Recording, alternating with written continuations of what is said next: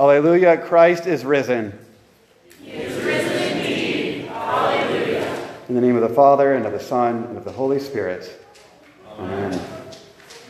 So you might have noticed, if you were watching the bulletin, that hymn was not the one that I had in the hymnal, or in the bulletin from last week that we were going to sing this Sunday.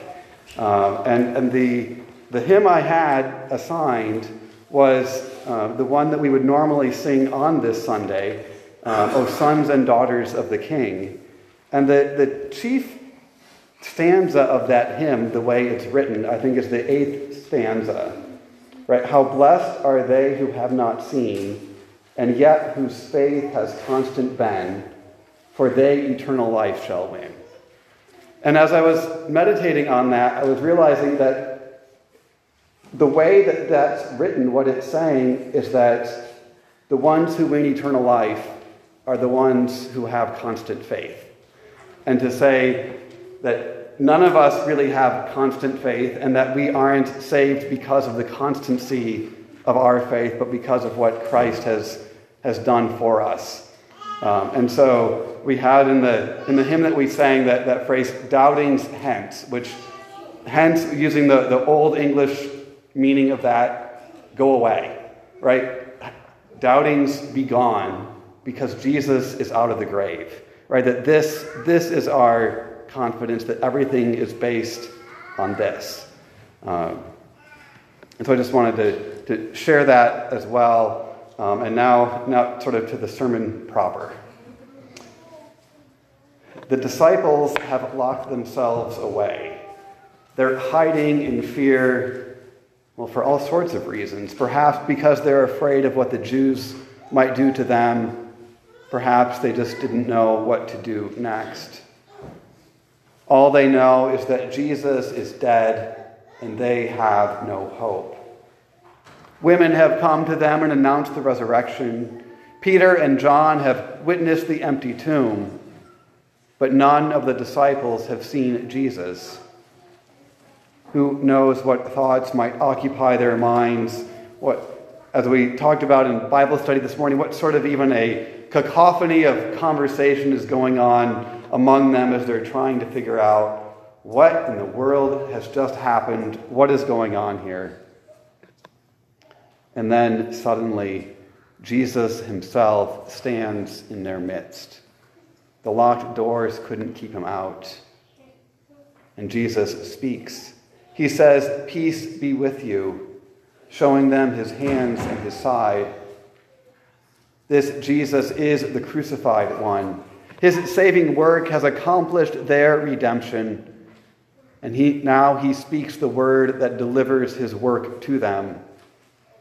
He absolves them of their fear, forgiving them of all their sins. For in the crucifixion and resurrection of Jesus, God's hostility with man has ended, and order is now restored. Therefore, the disciples are glad when they see the Lord. With this word, his disciples can now serve him with a free and joyful conscience. And thus, having been freed of their sins, they are now sent by Jesus to bring this same word into all the world. So Jesus commissions his apostles, ordaining them for this task, and gives them the Holy Spirit. Because Jesus died for all, the Lord's pastors and apostles are now sent into all the world. He sends them out with the same word that he has given them. For notice what he says, "As the Father has sent me, so also I send you." In other words, they are authorized to preach exactly what Christ himself preached. So the first thing that we observe is that the pastors of the Lord's church are under orders. They aren't sent forth with their own word, but with the word of Jesus, to deliver his words and promises to all who would hear them.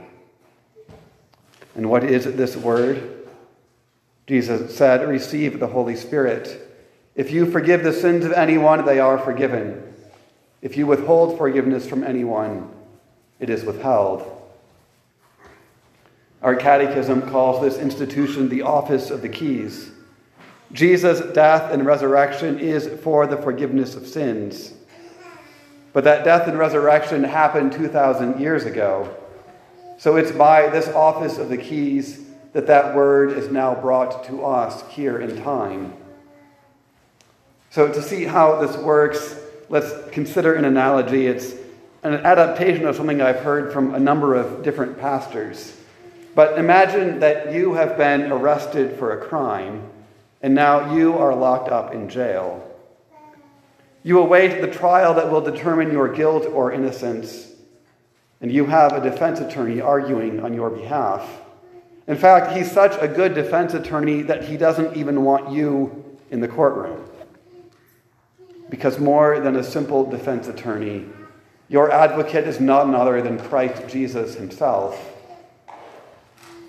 And yet, he's not arguing for your innocence. Instead, he's setting before the judge his own righteousness and innocence and his shed blood on your behalf. He's asking the judge to accept his crucifixion and sacrifice as the payment for all of your sins. The judge is God the Father, and based on the defense offered by Jesus, the Lord declares you innocent. You get to go free. But you weren't there for the trial. You're still in your jail cell. You don't know about the judge's ruling. And so now another official is necessary, the bailiff. He has to go from the courthouse to your jail cell with a key. That's his job. But things can go wrong in a few ways at this point. And so what if instead of going to release you, the bailiff decides that now would be a really good time to take a lunch break? Or what if he comes to your jail cell and he says, I'm really sorry. I know the judge said that I was supposed to release you, but I know what you've really done, and you need to stay locked up because I've decided that you shouldn't be free. But the bailiff isn't authorized to do any of these things. The bailiff is authorized to do one thing, and one thing only, according to this scenario. He is to use his key to open the door of your cell and to say, I release you. Now, you in your cell could respond a couple of different ways. You could say, well, you're not the judge. You don't have the authority to release me. I'm going to stay here. Or maybe you could completely ignore his word because you don't even think you're in prison at all. You've convinced yourself that this is a 5-star hotel and you're going to live here for the rest of your life. Or you could hear his word and believe it and rejoice and walk out of your cell. And so, do you see how all of this works? The bailiff isn't really the one releasing you. He doesn't have the authority. He's only doing what he has been authorized to do. And if he doesn't do as the judge has authorized, then he has failed in his duty, and he is to be removed from office. Now we know that this bailiff, who is only authorized to do what the judge says, the bailiff is an illustration of our Lord's church, who speaks only on the authority of the Lord Jesus. In fact, the whole church, all Christians, are given the authority to deliver this verdict, not to make it, but to deliver it. And so the church also calls pastors to exercise this authority publicly, to tell God's people what the Lord has authorized him to say. And so all this means that the word the pastor speaks on behalf of Christ, when he says what is faithful to Christ, it's really just Christ's word. And so often when your pastor speaks this word, he will say that this word is spoken in the stead and by the command of his Lord Jesus. It's what Jesus has authorized him to say. So that even though it comes from the mouth of a sinful man, what he speaks is really God's verdict. And what God says is true. Your feelings don't determine whether his word is true or not. And now you know that this verdict can go one of two ways. Either you're innocent or you're guilty. And so that's why Jesus in this text gives his church two keys. One to release the sinner from his sins and open heaven to him. And one to bind the sinner to his sins and to close and lock the door to heaven. The central reality of the church's work means that the church will speak about sins. But these keys are given in a good order. For the binding key does not exist for its own sake. It is given so that you would see the danger of your sins and be driven to desire the forgiveness of your sins. And so its purpose serves that of the loosing key. And so we'll start then with the binding key. If the judge has ruled that the defendant is to stay locked up, then the bailiff has to make sure that this verdict is delivered. So now when you see the bailiff coming from the judge, he comes and he rattles the door and checks the handle and makes sure that it's still locked.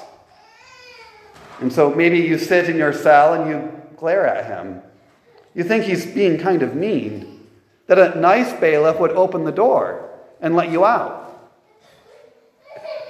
But a bailiff that doesn't act according to the judge's verdict is unfaithful. The bailiff doesn't have the authority to determine by his arbitrary whims whether he will decide to show mercy and forgiveness today. He is under orders. So when the bailiff is only authorized to use the binding key, when the judge himself would also withhold forgiveness. And now, in some sense, I'm kind of getting away from the text before us and kind of dealing with more of the aspects described in Matthew 18, but it ties so tightly into what we're talking about here. And so let's say that you've perhaps seen a fellow member of your church family that has chosen to do something against Christ. Maybe you hear him speaking false doctrine, or you see him acting against God's word.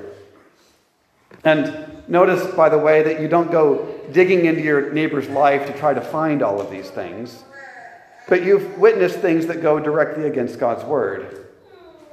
And so now, as a Christian and a fellow member of the family of our Savior, you come alongside that person in a gentle way, and you call him to repentance. And when he repents, you absolve him. You tell him that Christ has died for his sin, and God forgives him. And if that sin was against you, then you also forgive him in the name of Christ. This is something that happens probably most often in individual families. Sin is noticed, addressed, and forgiven. And most of the time, your pastors never hear about it, nor do they need to even know these details. This is good and pleasing that this forgiveness is given out, because God our Savior wants all men to repent and to trust in Christ for forgiveness. But sometimes there isn't repentance. Sometimes others are sought to call the one in error to repentance. Sometimes even the matter becomes so public that now your pastors know about it. At that time, it usually means the pastor is speaking to the impenitent person. And if he again refuses to repent, then the job of the pastor is to make sure that such a person has his sins bound to him, and he is not to be admitted to the Lord's Supper. Probably the elders, too, are involved in calling that person to repentance. Maybe there are letters and phone calls. And other individual Christians, too, want to continue to go to that person and to warn him. And so ultimately also the whole congregation together may need to join the pastor's voice in exercising this binding key. This is all to be done out of love, to warn the impenitent one of the danger of his sin, to announce to him publicly that he has forsaken Christ and the Lord's church. It's a warning and a pleading for repentance and faith. Because there is no remission of sins to be found in all the world except in the word of Jesus. So the one who is rejecting the word of Jesus is rejecting his forgiveness. And so we call this whole process excommunication. Now, you might have guessed this already, but none of this is really very fun for your pastor to talk about. And don't think that he's eager or happy to have to use this binding key. In fact, I don't really like this key any more than you do. But the church is obligated to do this. Your pastors are under orders. We are bailiffs in the Lord's church. So we know then that this key is given to the church by Christ himself. And we also know that Christ only gives what is good. And so also we must confess that this binding key is good. For the Lord gives this key to his church because this practice is what is best for the impenitent. It's the loving thing to do. Now, sometimes, sadly, those who are excommunicated never return, and we mourn their departure and the gifts of Christ that they have lost. But sometimes also they change their mind. Sometimes they return, they repent, and come back to the Lord's church and his gifts. And so it is out of love and desire for one to return that we exercise this key. And that brings us to an aspect of our gospel reading today, because notice what happened with Thomas. Jesus rebukes Thomas for his sin. Jesus called Thomas an unbeliever and called him to faith. And then Thomas, by the power of the Holy Spirit, repents. And he makes the good confession and says, "My Lord and my God." This is where Jesus wants Thomas and his whole church, under the authority of the loosing key. And Jesus brings us his word to keep us there. And this being under the loosing key isn't a one-time thing. That first Easter day, Jesus greets his disciples with the word of peace, with the absolution that all their sins are forgiven. And then, 8 days later, Thomas has been added to their number. And yet Jesus now speaks the same word of peace to the 11. Again, he forgives them all their sin. And you can see this in the Greek. He's not using the singular you here as though only Thomas is now being absolved, but he's speaking in the plural. He is giving forgiveness to all the disciples. And so it's not that forgiveness runs out and we need to get recharged and refilled. It's that Christ himself is handing over this whole thing over and over and over. The Lord's absolution is repetitive, for it is under this key that Christians live. Thomas had rejected Jesus. He explicitly and defiantly said that he would never believe. And yet to him, the Lord Jesus comes with words of peace. And so it is also for you. Your Lord daily and continually forgives you all your sins. And in this you see his patience and the steadfast goodness of Jesus, who won't give up in the face of obstinate unbelief. And not only does Christ give his absolution repeatedly, his absolution forgives all your sins. In fact, even and perhaps especially your most serious sins. Now, you already know this because you already confessed this. Because when I said, "I forgive you all your sins," you said, "Amen." And yet, it can be a battle to believe this. And it's especially hard to believe that Christ forgives you when your sins are sort of stubborn or they get lodged in your conscience. And there's a temptation that comes with these kinds of sins that tend to stick around. And if you struggle to believe in Jesus' forgiveness, and you start to wonder whether Jesus could really forgive that sin. Maybe it's too big for Jesus, or it's too embarrassing. And so you carry this burden around, the weight of it getting heavier and heavier until you collapse under its crushing weight. Or maybe you know what it's like to have a sin planted in your conscience. Maybe it's painful at first when it's there, but over time you begin to nurture that sin, and you find yourself wanting to keep it. The roots of that sin grow down deep, and you start to develop a kind of callus around it. Your conscience becomes hardened, and you find that the sin that used to bother you doesn't feel so painful anymore. When God's word comes to you, you find yourself walling off parts of your life where you don't want God's word to go. You don't want God's word to convict you of all your sin or to remove certain sins. You find yourself arguing around God's word in order to make it fit your misshapen heart and conscience. Sometimes out of the corner of your eye, you notice the sin is still there, but you try to become blind to it. You know it isn't good for you to be there, but then it seems like it's become so firmly united to you and to your person that if it were to be pulled out, it would tear your heart to pieces. Maybe you start to argue why your sin is actually good for you, why it would be unloving for Jesus to come and take that sin away. You fear what your life might become if you couldn't do that thing.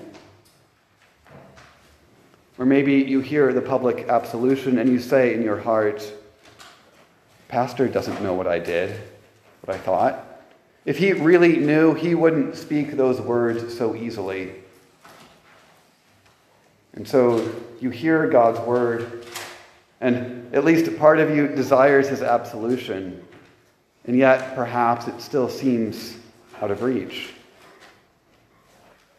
And so, how powerful would it be for you if your pastor were to speak this absolution to you individually, after you've confessed your deepest, darkest sin? Maybe that you've looked at pornography, or you've lost your temper, that you've called down God's wrath against someone you didn't like, or you've looked too long at someone who wasn't your spouse. The evil desires that have found their way into your heart. The wicked things you've plotted to do to your neighbor. Or even all the ways you're filled with regret because you failed to do what is right. And so when you've spoken the name of that sin out loud, and you hear the pastors say, in the stead and by the command of my Lord Jesus Christ, I forgive you all your sins. Jesus has taken your sin away. I forgive you. Jesus forgives you. How powerful would that be? Grasping this gift and holding fast to this comfort can seem elusive at times, especially when you hear it given to you in a room of 50 some other people. So you might find more comfort in hearing the absolution spoken to you individually, especially if you've just said out loud the name of your sin.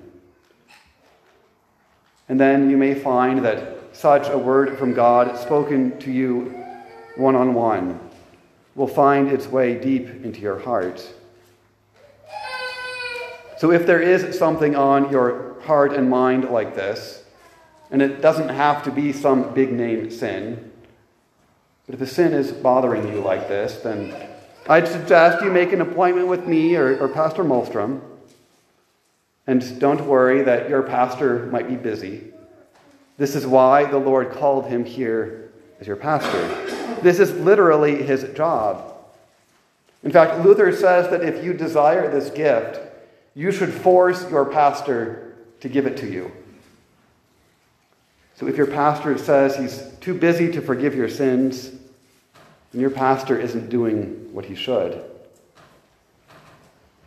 And don't worry that your sin will be too scandalous or too big for Jesus.